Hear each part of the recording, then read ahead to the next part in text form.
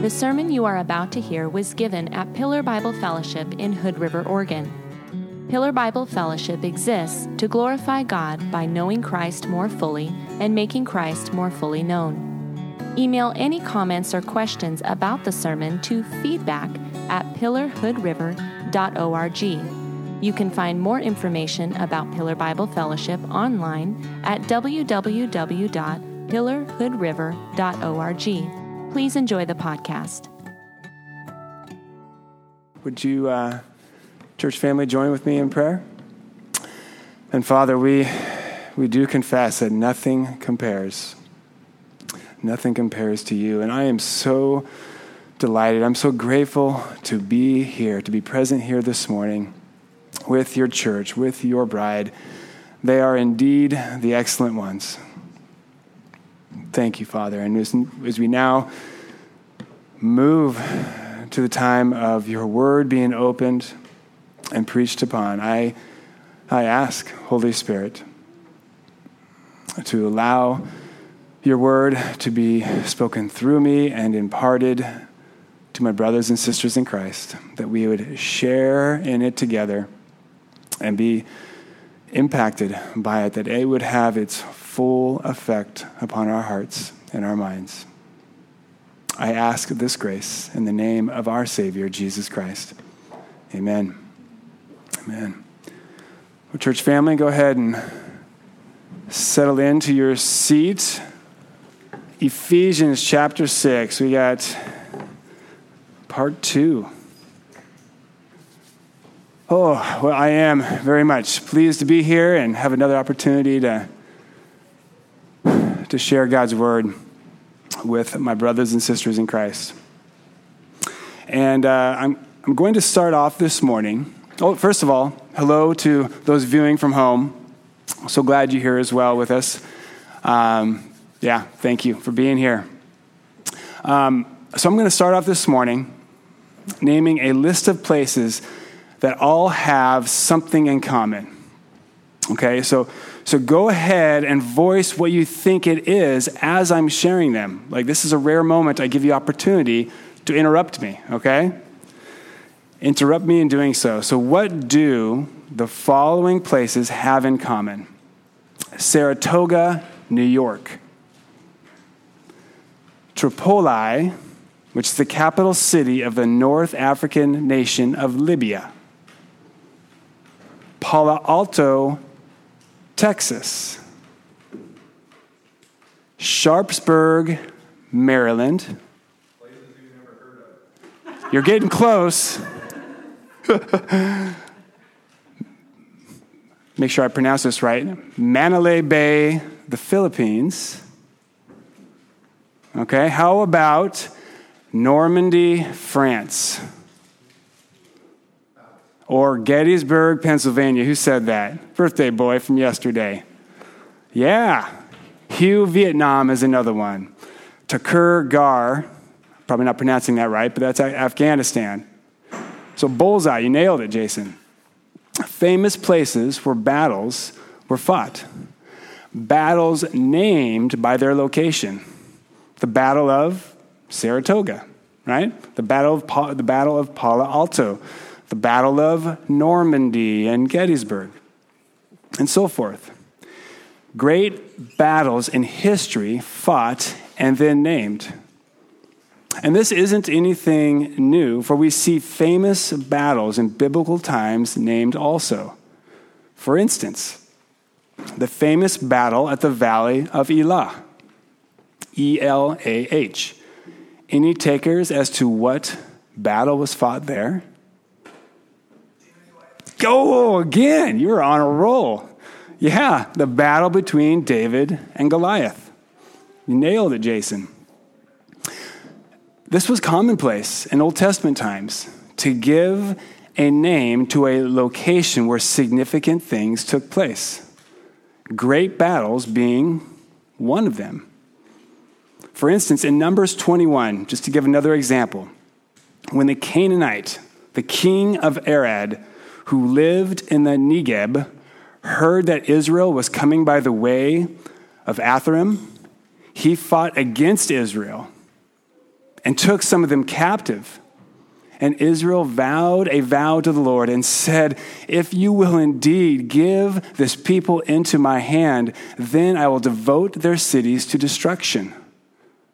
And the Lord heeded the voice of Israel and gave over the Canaanites, and they devoted them and their cities to destruction. So, guess what? The name of the place was called Hormah, Hormah, which means, any guesses? Destruction. There you go. If I said the word Megiddo, your thoughts likely go towards the location of the final battle on earth at the end of time, also known in Hebrew as, birthday boy, make it a hat trick. What is it? Armageddon. Synonymous with the end of the world. Armageddon, Megiddo in the Greek, is a real location on the earth where famous battles were fought, which we read about in 1st and 2nd Kings and 1st and 2nd Chronicles. And also, again, the location of the final battle at the end of the world and the beginning of the new world, where this final battle, will be fought. And I say all this to remind us that as Christians, we are engaged in a spiritual warfare. The moment God saves you, he enlists you into his army to fight against Satan, sin, and the flesh. We have a real enemy, determined to wreck our efforts in God's strength to successfully live this life by faith. For us to be able to stand against our enemy, we must, you guys remember, put on the whole armor of God, which signifies our confidence being in God and not in ourselves.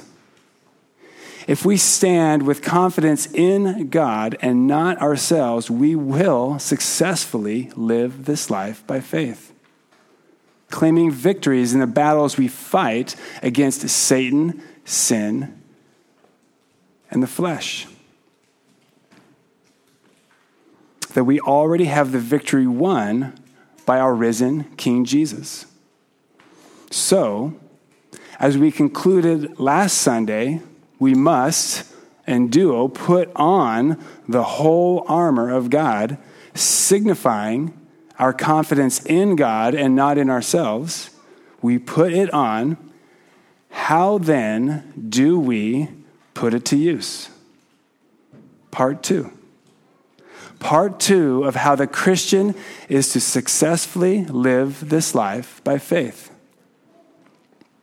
Part 1, covered last Sunday, was for the Christian to successfully live this life by faith, they must continually have their confidence in God and not in themselves.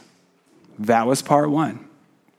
And now part 2, the concluding second half of verses 10 through 18a, for the Christian to successfully live this life by faith, they must also daily use the whole armor of God. This is our focus this morning. Picking up from where we left off last week, starting in verse 13 and ending in the first part of verse 18. And drawing from our opening consideration of famous battles being given a name, it is imperative for the soldier of God to recognize that they are indeed in a spiritual battle every day, and therefore need to be suited up for it. I see this as our first point to place before us in our daily applying the whole armor of God to successfully live this life by faith. And that is to know your battlefields. To know your battlefields. Our first point, drawn from verse 13. right on the heels of Paul saying we must put on the whole armor of God, signifying that our confidence is in God and not ourselves.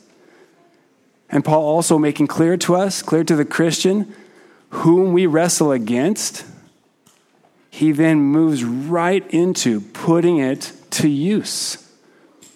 Having put on the whole armor of God, knowing we are not wrestling against flesh and blood, we therefore, let's read verse 13, we therefore take up the whole armor of God, that you may be able to withstand in the evil day, and having done all, to stand firm. What was the end scene of that most famous battle between David and Goliath?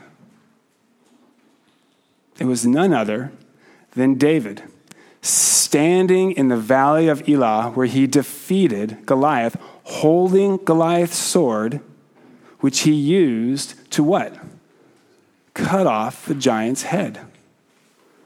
Goliath lay slain in the battlefield, whereas David stood firm, victorious, who charged the battlefield with confidence in God and not himself. And don't take my word for it. Take David's in 1 Samuel chapter 17. David speaking to Saul, verse 17, he says, "The Lord who delivered me from the paw of the lion and from the paw of the bear will deliver me from the hand of this Philistine." And then speaking to Goliath himself, moments before running towards him on the battlefield, verses 45 through 48, David said to the Philistine, "You come to me with a sword and with a spear and with a javelin, but I come to you in the name of the Lord of hosts, the God of the armies of Israel, whom you have defiled. This day the Lord will deliver you into my hand, and I will strike you down and cut off your head. And I will give the dead bodies of the host of the Philistines this day to the birds of the air and to the wild beasts of the earth, that all the earth may know that there is a God in Israel, and that all this assembly may know, everyone there may know that the Lord saves, not with sword and spear, but the battle is the Lord's, and he will give you into our hand." That's confidence in God. And we can picture a scene with David standing, right, firm over the defeated Philistine on that evil day, on that battlefield, having done all as an example for you and for I. David was able to stand firm. David didn't run away from this battle in the valley of Elah. He charged forward. He fought his enemy, and he stood firm in the victory that belongs to God. The valley of Elah, now forever known as a place where this battle was fought and won.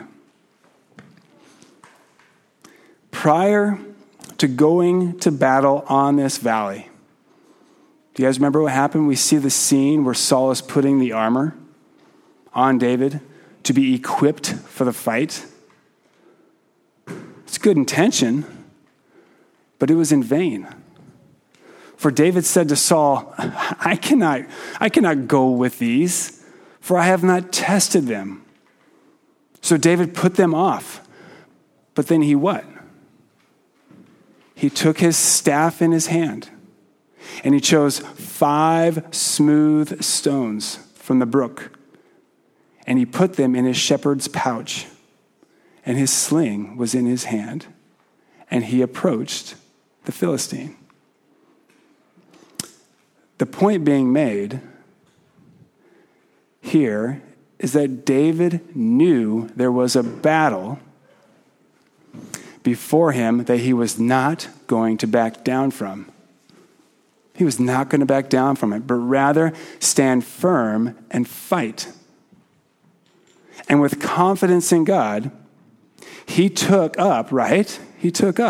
He took up what he was accustomed to fight battles with as a shepherd against lions and bears, and he approached his enemy on that evil day. We likewise, in these evil days, Ephesians 5:16, there is not one day lived on this earth prior to Christ's return that is not considered an evil day. No matter how wonderful a day it was, and praise God for those days, it's right and good to rejoice in them, but nevertheless, we who are to make the best use of our time for the days are evil.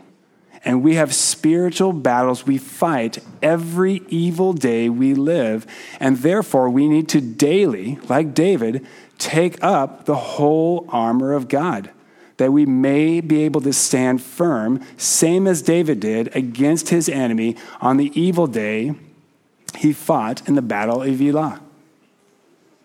And for this reason, it is imperative for the soldier of God, the Christian, you and I, it's imperative for us to recognize that we are indeed in a battle every day, and therefore need to be suited up for it. We need to be suited up for it. It's useless to have the whole armor of God placed on a mannequin, as it were, like it's on a display or something in a castle. No, it does you no good not to take it up, to not be suited for battle. We must be suited for battle. A favorite scene of mine in the Lord of the Rings trilogy is found in the movie The Two Towers. It is when Legolas, when he's at the point of despair. Do you guys remember that scene? He's at the point of despair, knowing a battle is close at hand of which they are greatly outnumbered against. And even of the number they do have to fight, none are soldiers. And many of them are quite old or even quite young, having seen too many winters or too few, as the line states in that movie, in that scene. In despair, Legolas says to Aragorn, they cannot win this fight. They are all going to die. To which Aragorn replies with this zeal, then I shall die as one of them.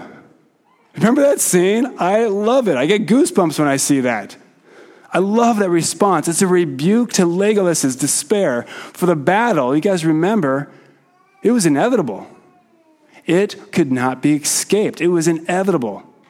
It was going to happen. And then shortly after, when Legolas is now restored by that rebuke, he goes to Aragorn again to assure him of his trust in Aragorn's leadership and that he was sorry for despairing. The scene meets that moment with Aragorn taking up a soldier's armor and putting it on. It's so good. He is willing to die, and he is suiting up for battle. Fantastic scene. Legolas handing him his sword the moment he speaks those words of affirmation.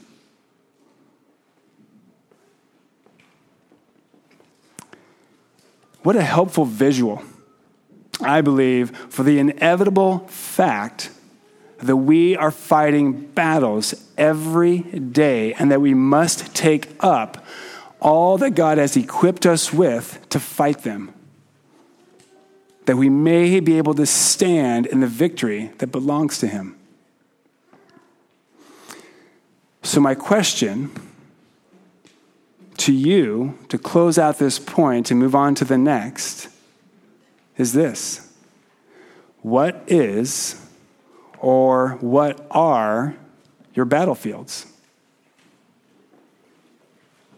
There may only be one at this season of your life, but there may also likely be multiple. What are they? battlefields you aim to daily stand firm in the victory made available to you in Christ. Spiritual battles in the home, perhaps, in your marriage, in your workplace, internally, within your own psyche. A plentiful number of battles can take place just within our own heart and mind. What is or what are your battlefields? Health afflictions, maybe. Not are, but may be another one. Consider the woman healed by Jesus in Luke 13. And behold, there was a woman who had a disabling spirit for 18 years. She was bent over and could not fully straighten herself. When Jesus saw her, he called her over and said to her, "Woman, you are freed from your disability." And he laid his hands on her, and immediately she was made straight, and she glorified God. Church, for 18 years, she was handicapped, just bent over, not able to straighten and just function normally. More than half our congregation hasn't lived for 18 years. She lived for 18 years with this disabling spirit, of which Jesus said this about her in verses 15 and 16 of that chapter 13 in Luke. In his rebuke to the ruler of the synagogue, who was furious with him for healing her on the Sabbath. Listen to what Jesus said. "You hypocrites! Does not each of you on the Sabbath untie his ox or his donkey from the manger and lead it away to water it? And ought not this woman, a daughter of Abraham, now listen carefully, whom Satan bound for 18 years, be loosed from this bond on the Sabbath day?" Satan bound her for 18 years. An example of demonic oppression. Not possession. Jesus wasn't casting a demon out of her, but she was bound by Satan with this disabling spirit. A type of oppression brought about by the effects of an evil spirit. Health afflictions. Health afflictions can be. Everyone is certainly not, but they can be, as we see plainly here from Scripture, a type of spiritual battle. Wasn't it Paul who was given a thorn in the flesh by who? By Satan.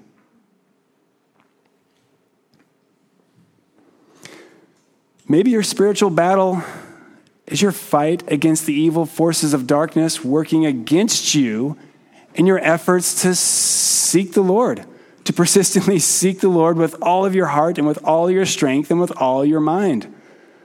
Primarily achieved through the means of spending time with him in his word and in prayer. Maybe your spiritual battlefield is against yielding to lust or killing your crave for power and control or worldly possessions. Do you see where I'm going here? There are many battlefields a Christian fights over the course of their lives. They are inevitable. And to successfully live this life by faith, it is imperative for us to recognize that we indeed fight battles every day and therefore need to be suited up for it. Need to take it, the whole armor of God, to take it up, put it to use. We got to do that every day, that we may be able to stand firm against a real enemy, our real enemy who is not flesh and blood. What are your current battlefields. Name them, know them. Call them out to yourself by name. Share them with other and trusted Christians so that you may clearly know them. And preparing your minds for action, 1 Peter 1:13, suit up each day in all the armor of God that you may be able to stand firm on each battlefield against your enemy, holding the line in God's strength and the victory that belongs to the Lord. Know your battlefields. With this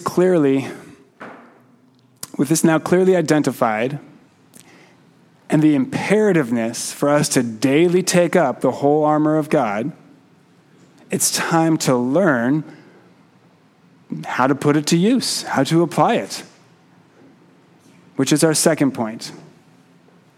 And that is to know how to use the whole armor of God.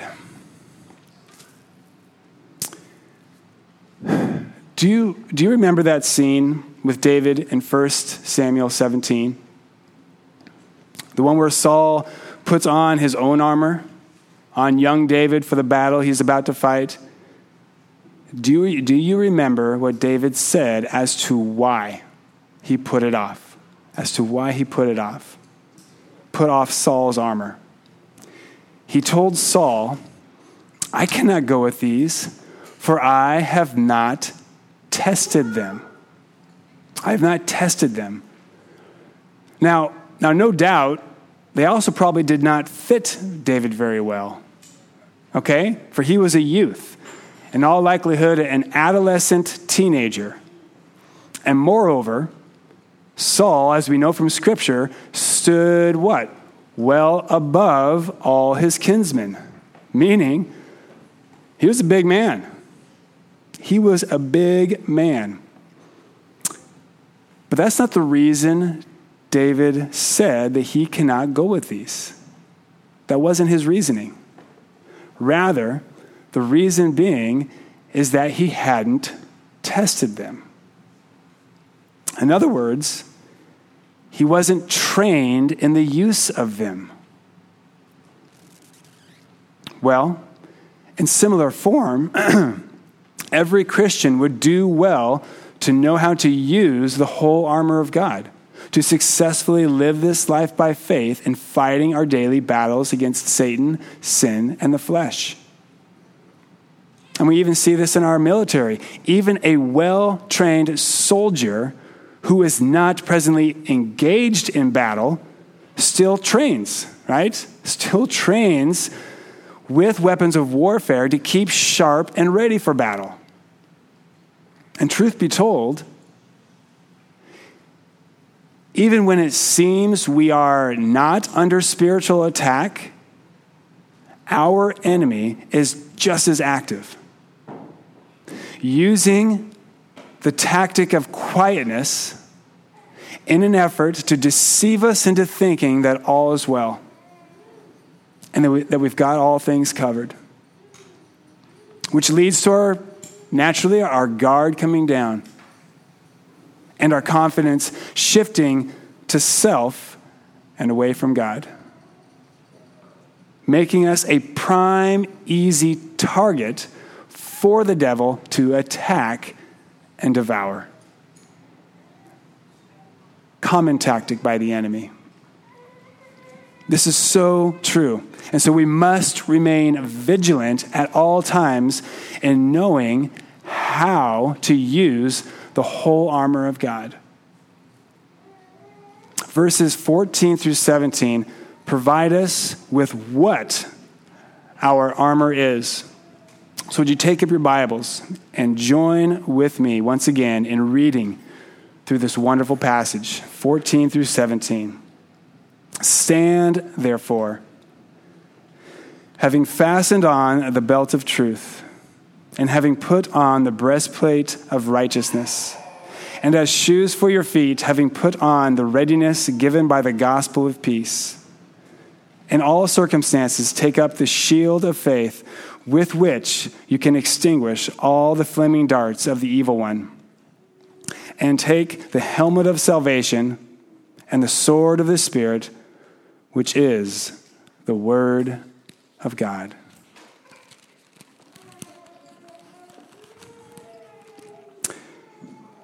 How shall we approach this?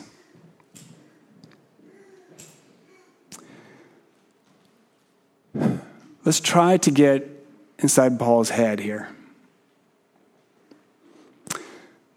Paul was accustomed to spiritual battlefields, was he not? His current imprisonment under house arrest from where he is penning this very letter, this epistle to the Ephesians that we are studying through, being one of them. Would you agree? It was the evil forces at work through the hands of lawless men that had our Lord Jesus crucified. And it is the same evil forces at work through the hands of lawless men to imprison Paul for preaching and teaching about Jesus. More than just flesh and blood at work here. Spiritual forces in the heavenly places that were instrumental in bringing about the circumstances and the suffering Paul experienced as a direct result of his efforts to plant churches and to preach Christ crucified. So, Paul is in a spiritual battlefield here. And he is very accustomed to them. And therefore understands what we, the Christian, what we encounter on them. It's a battlefield like no other. They're all together different than any of the ones we named at the opening of the sermon. They are a field on which spiritual battles are fought. Spiritual battles against that which is not flesh and blood. Therefore, that which we encounter is that which is involved in spiritual warfare. Paul, who is very mindful of this, trying to get inside what he's thinking here. But we know, being Paul, he wants to help Christians, help this church in Ephesus, and indeed help us here and now, you and I. He wants to help us fight with success on these spiritual battlefields that we step on to each and every evil day of our lives, waging war against our enemy who is not flesh and blood. With this topic heavy on his heart and the desire for the church to take hold of the reality of it, he goes to an image he is also very acquainted with in all of his imprisonments, and that is of an armored soldier, providing Christians imagery. Providing them imagery to these warfare objects a soldier puts on and relates them to the armor of God, which we are to put on and to take up and put to use that we may be able to stand firm in the victory we have in Christ. Stand firm against all that we will encounter on each of them, on each of these spiritual battlefields within our home, within ourselves, any and all areas where the battle is fought. For starters, the battlefield will be flooded and the air densely fogged with lies and deceit. Flooded with lies, densely fogged by lies and deceit. Our enemy, not of flesh and blood, who is a liar and the father of lies, liar since the beginning, he advances his forces against us with every kind of falsehood. The schemes of the devil are loaded with them, loaded with lies. Therefore, the supreme importance to have a firm foundation of truth to stand on. Paul identifies the crucial need to have a firm foundation of truth to stand on in every battle fought. Battles, as a pattern seen since the beginning from the garden, right, will be flooded and fogged with lies. As the pillar and buttress of the truth, the church and each individual member of the church need to be securely fastened to truth as our solid ground to stand on. And likewise have the Spirit of truth to clear the skies that we may see things rightly. A soldier of God, having fastened on the belt of truth, will stand firmly above the flood of lies and see clearly through the dense fog of deceit on every spiritual battlefield they step foot onto. The next thing we will encounter on our spiritual battlefields is accusations. Accusations. The devil is the accuser of the brethren, and he just fires away. And a victory for Satan is to make a Christian who is striving after holiness in the fear of God and practicing repentance when having godly sorrow over sin. A victory for Satan is to make them still feel condemned. Hear me clearly. I'm not speaking of one who falsely speaks peace to themselves while still practicing sin. That person does not need Satan to deceive them, for they are self-deceived and already condemned. You hear me? No, I'm speaking of one who sincerely is of a broken and contrite spirit and confesses their sin to God through Jesus Christ, who is faithful and just to forgive their sins and to cleanse them from all unrighteousness. For this child of God to still feel condemned, they are not standing in the victory they have in Christ. They're not. Victory in the face of all the painful accusations made against you, seeking to torment your soul and paralyze your joy and rest in the Lord. Standing firm in Christ's victory with the breastplate of righteousness is holding dear to your heart that you have a new heart that has been cleansed of all unrighteousness. It's our call to worship. Therefore, brothers, since we have confidence with the confidence to enter the holy places by the blood of Jesus, by the new and living way that he opened for us, opened as in it's done. It's been done, that he opened for us through the curtain, that is, through his flesh. And since we have a great high priest over the house of God, Jesus Christ our Lord is who that is, let us draw near with a true heart and full assurance of faith, with our hearts sprinkled clean from an evil conscience and our bodies washed with pure water.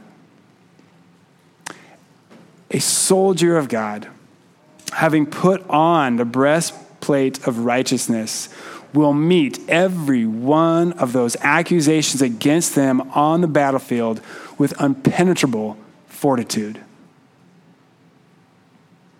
That's taking it up and putting it to use. Fire away. I know who I am in Christ.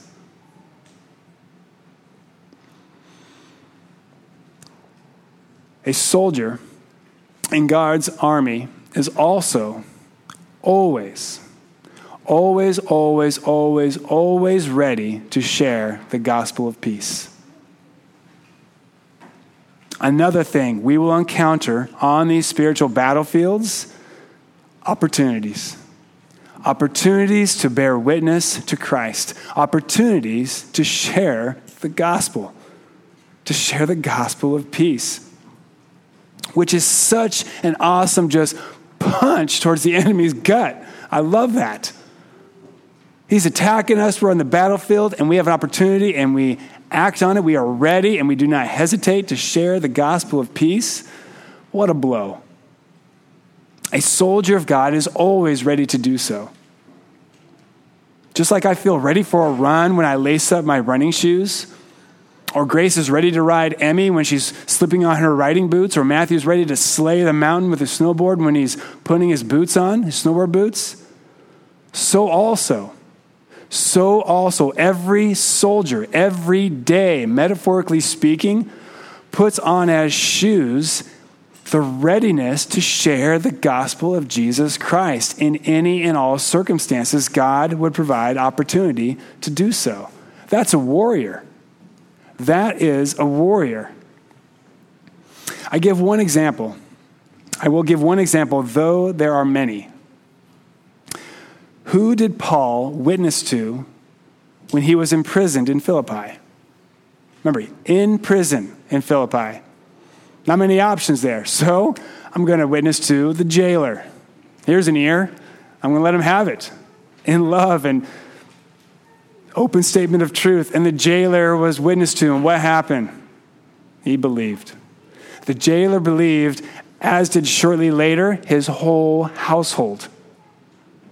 All converted to Christ, and perhaps largely persuaded to be so as they watched the jailer, the head of the household. What was he doing? He was caring for, he was cleaning the wounds of Paul that more than likely were inflicted by him.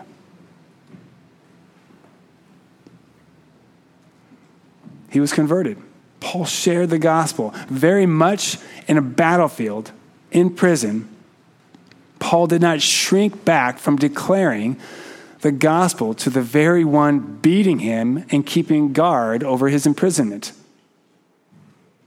We too are to put on such shoes every day.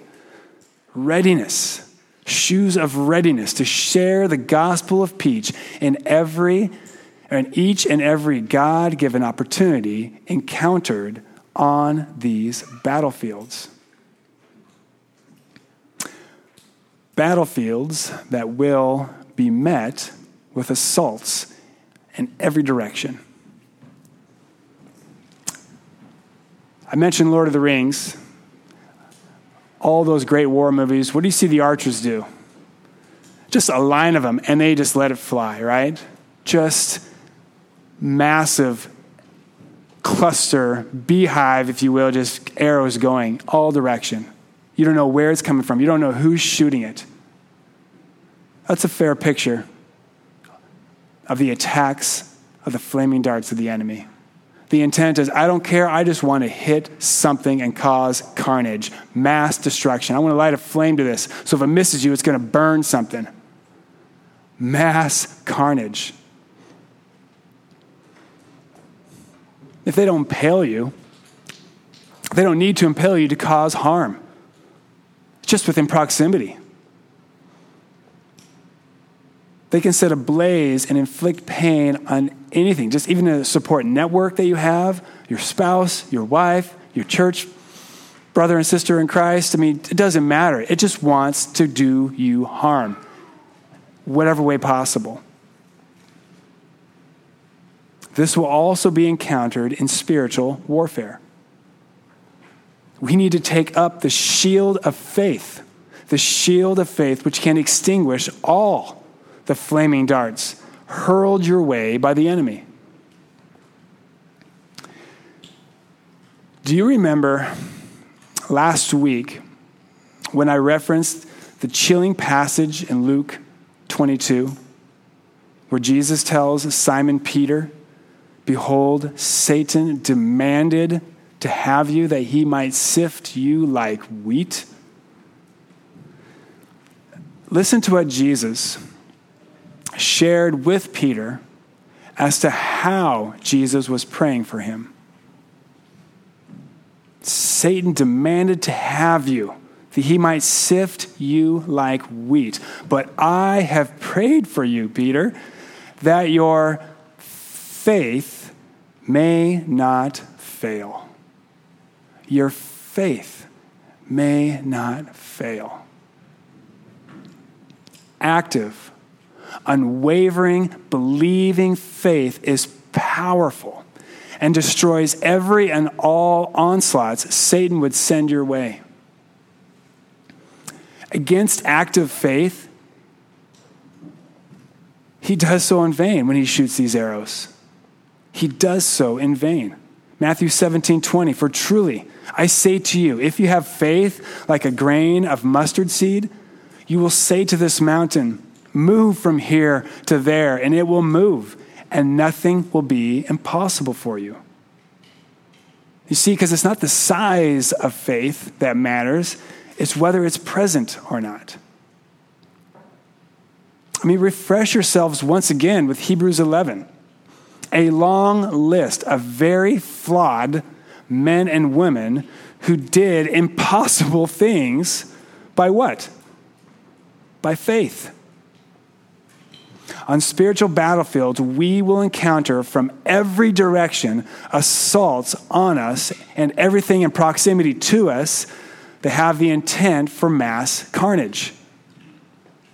But all of them can be extinguished and come to nothing by us taking up the shield of faith.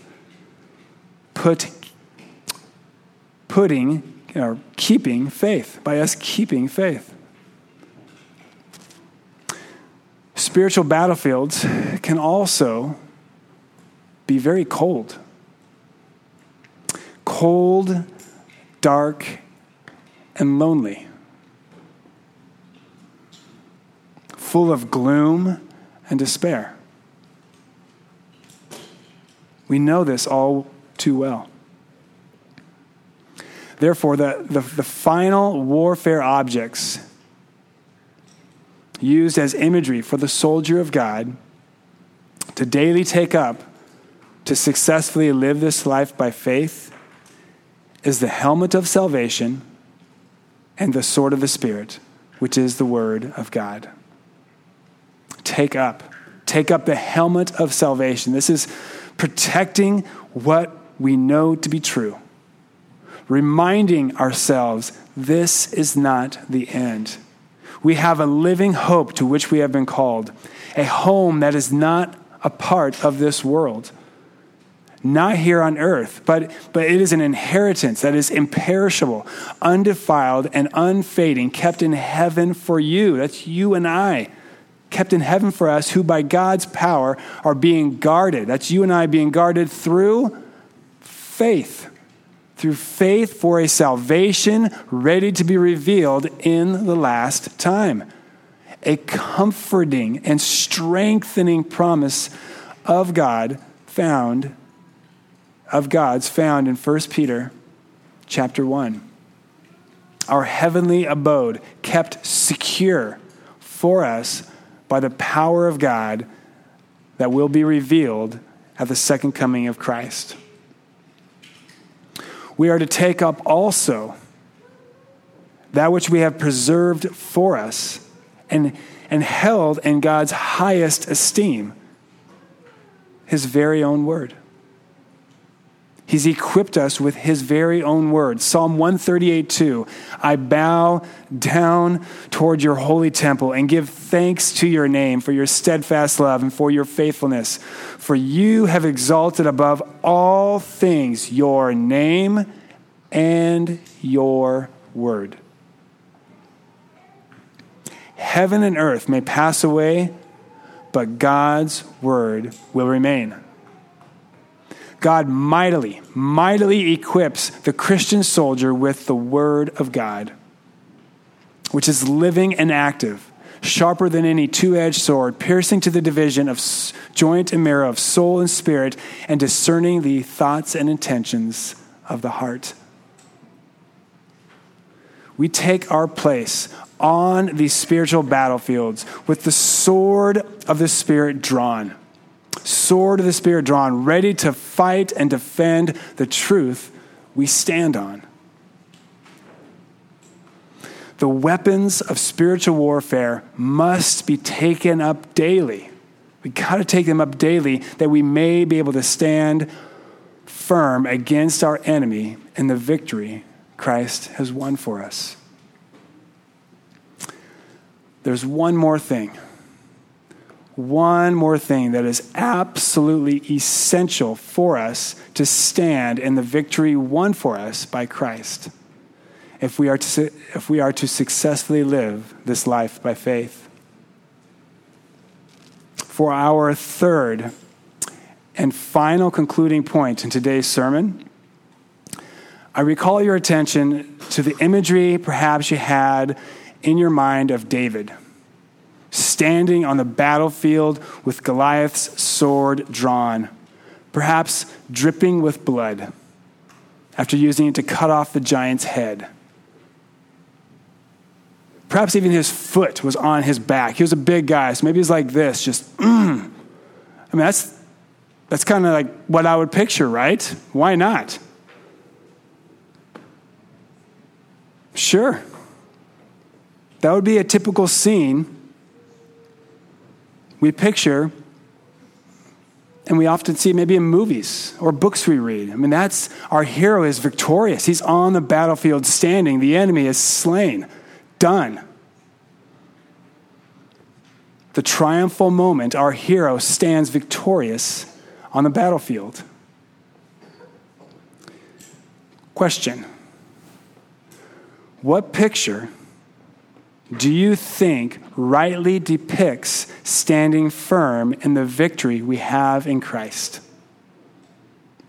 What picture do you think rightly depicts standing firm in the victory we have in Christ? Was it like that David and Goliath, that victory? Or maybe it's that Luke Skywalker scene where he's got the lightsaber like this and the wind's just kind of blowing, so his garment's like, whoo, like, ugh. Is it that one? Or is it of a saint who's weeping, crying out to God, and holding not a lightsaber, but strong faith? Strong faith as they submit to the Father's will and endure unjust suffering while doing good. Isn't this the picture we have of our Lord Jesus in the Garden of Gethsemane? Crying out to the Father in anguish, the hero of our souls, saying, Father, if you are willing, remove this cup from me. But nevertheless, not my will, but yours be done. And in that dark, despairing, lonely moment, what happened? What happened? Luke 22:43 tells us, there appeared to him an angel from heaven. And what was he doing? Strengthening him. There appeared to him an angel from heaven, strengthening him. Though his disciples didn't remain awake with him to watch and pray for his support, he was not alone. He was not alone. An angel sent by the Father comes to strengthen him, to submit to the Father's will, to suffer the coming shame and ridicule, and ultimately the excruciating death of crucifixion. In other words, to entrust his soul to God's will and continue to fight firm to the end, thereby obtaining the victory on behalf of you and I, his bride, the church.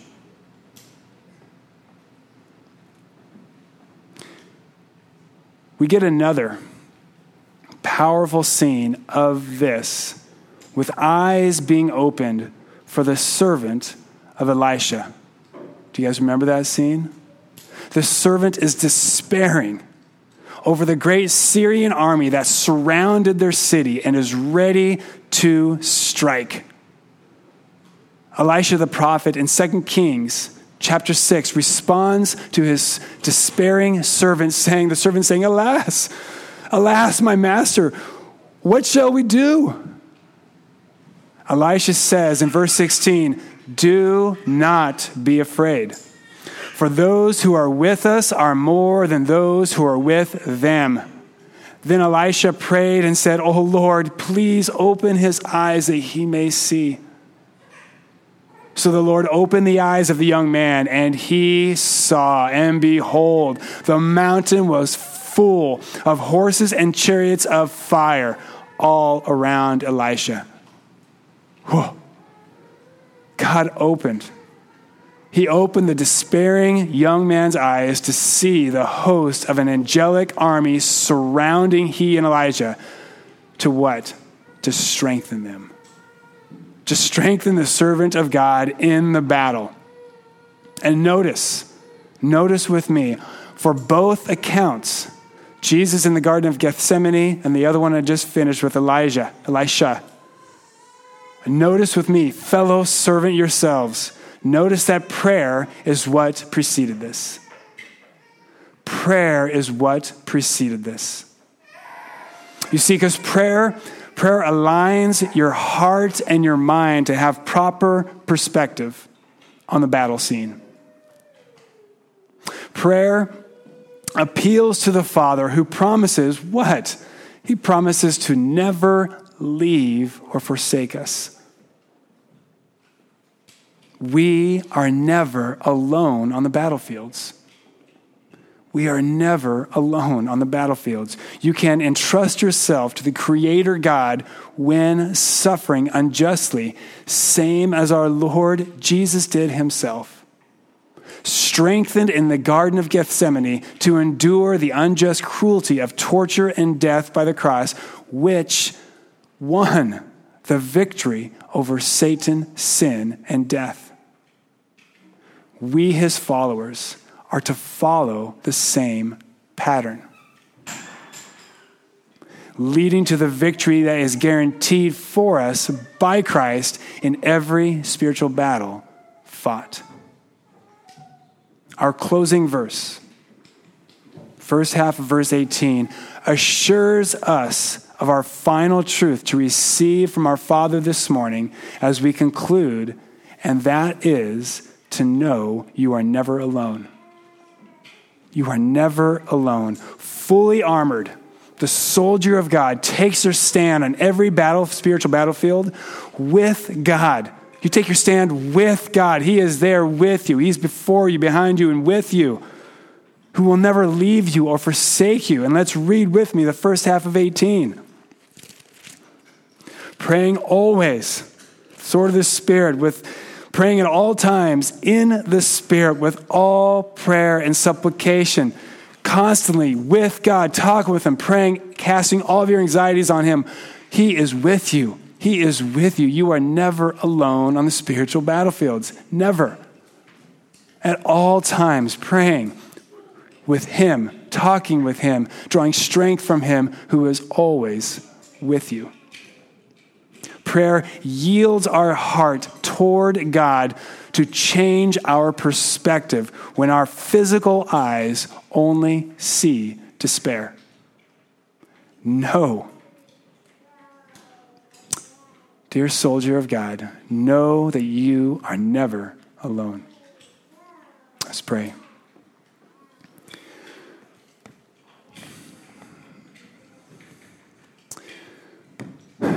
God, you are the greatest warrior. One of the descriptions from your word that depicts you, a warrior God. You've won the victory, and you are right there with us in every battle we fight, on every battlefield. And God, I just think of these battlefields, these battles that we fight, and times where I know I need self-control, I need to be gentle, I need to be composed, and I am feeling like a cattle prod is just firing away at me, zapping me, of being disrespected, being opposed, being in every way stirring up that which I'm doing in your strength the best to not be overcome by.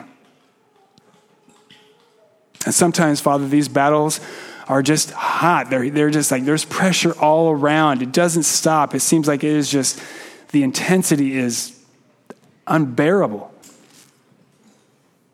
And other times, there's just a quiet stillness, just a thick darkness in the battlefield.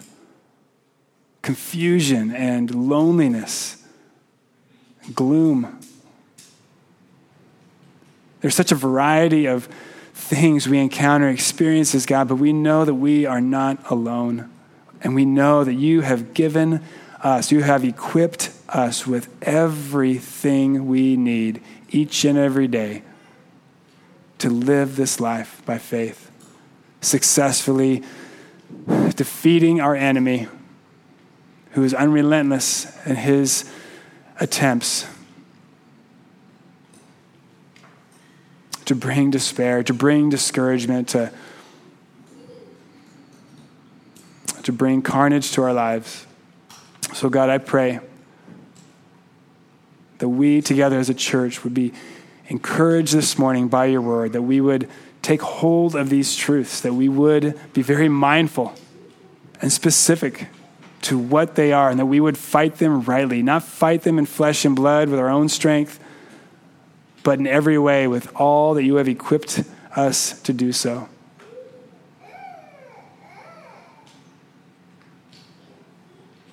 I ask these things in Jesus' name. Amen.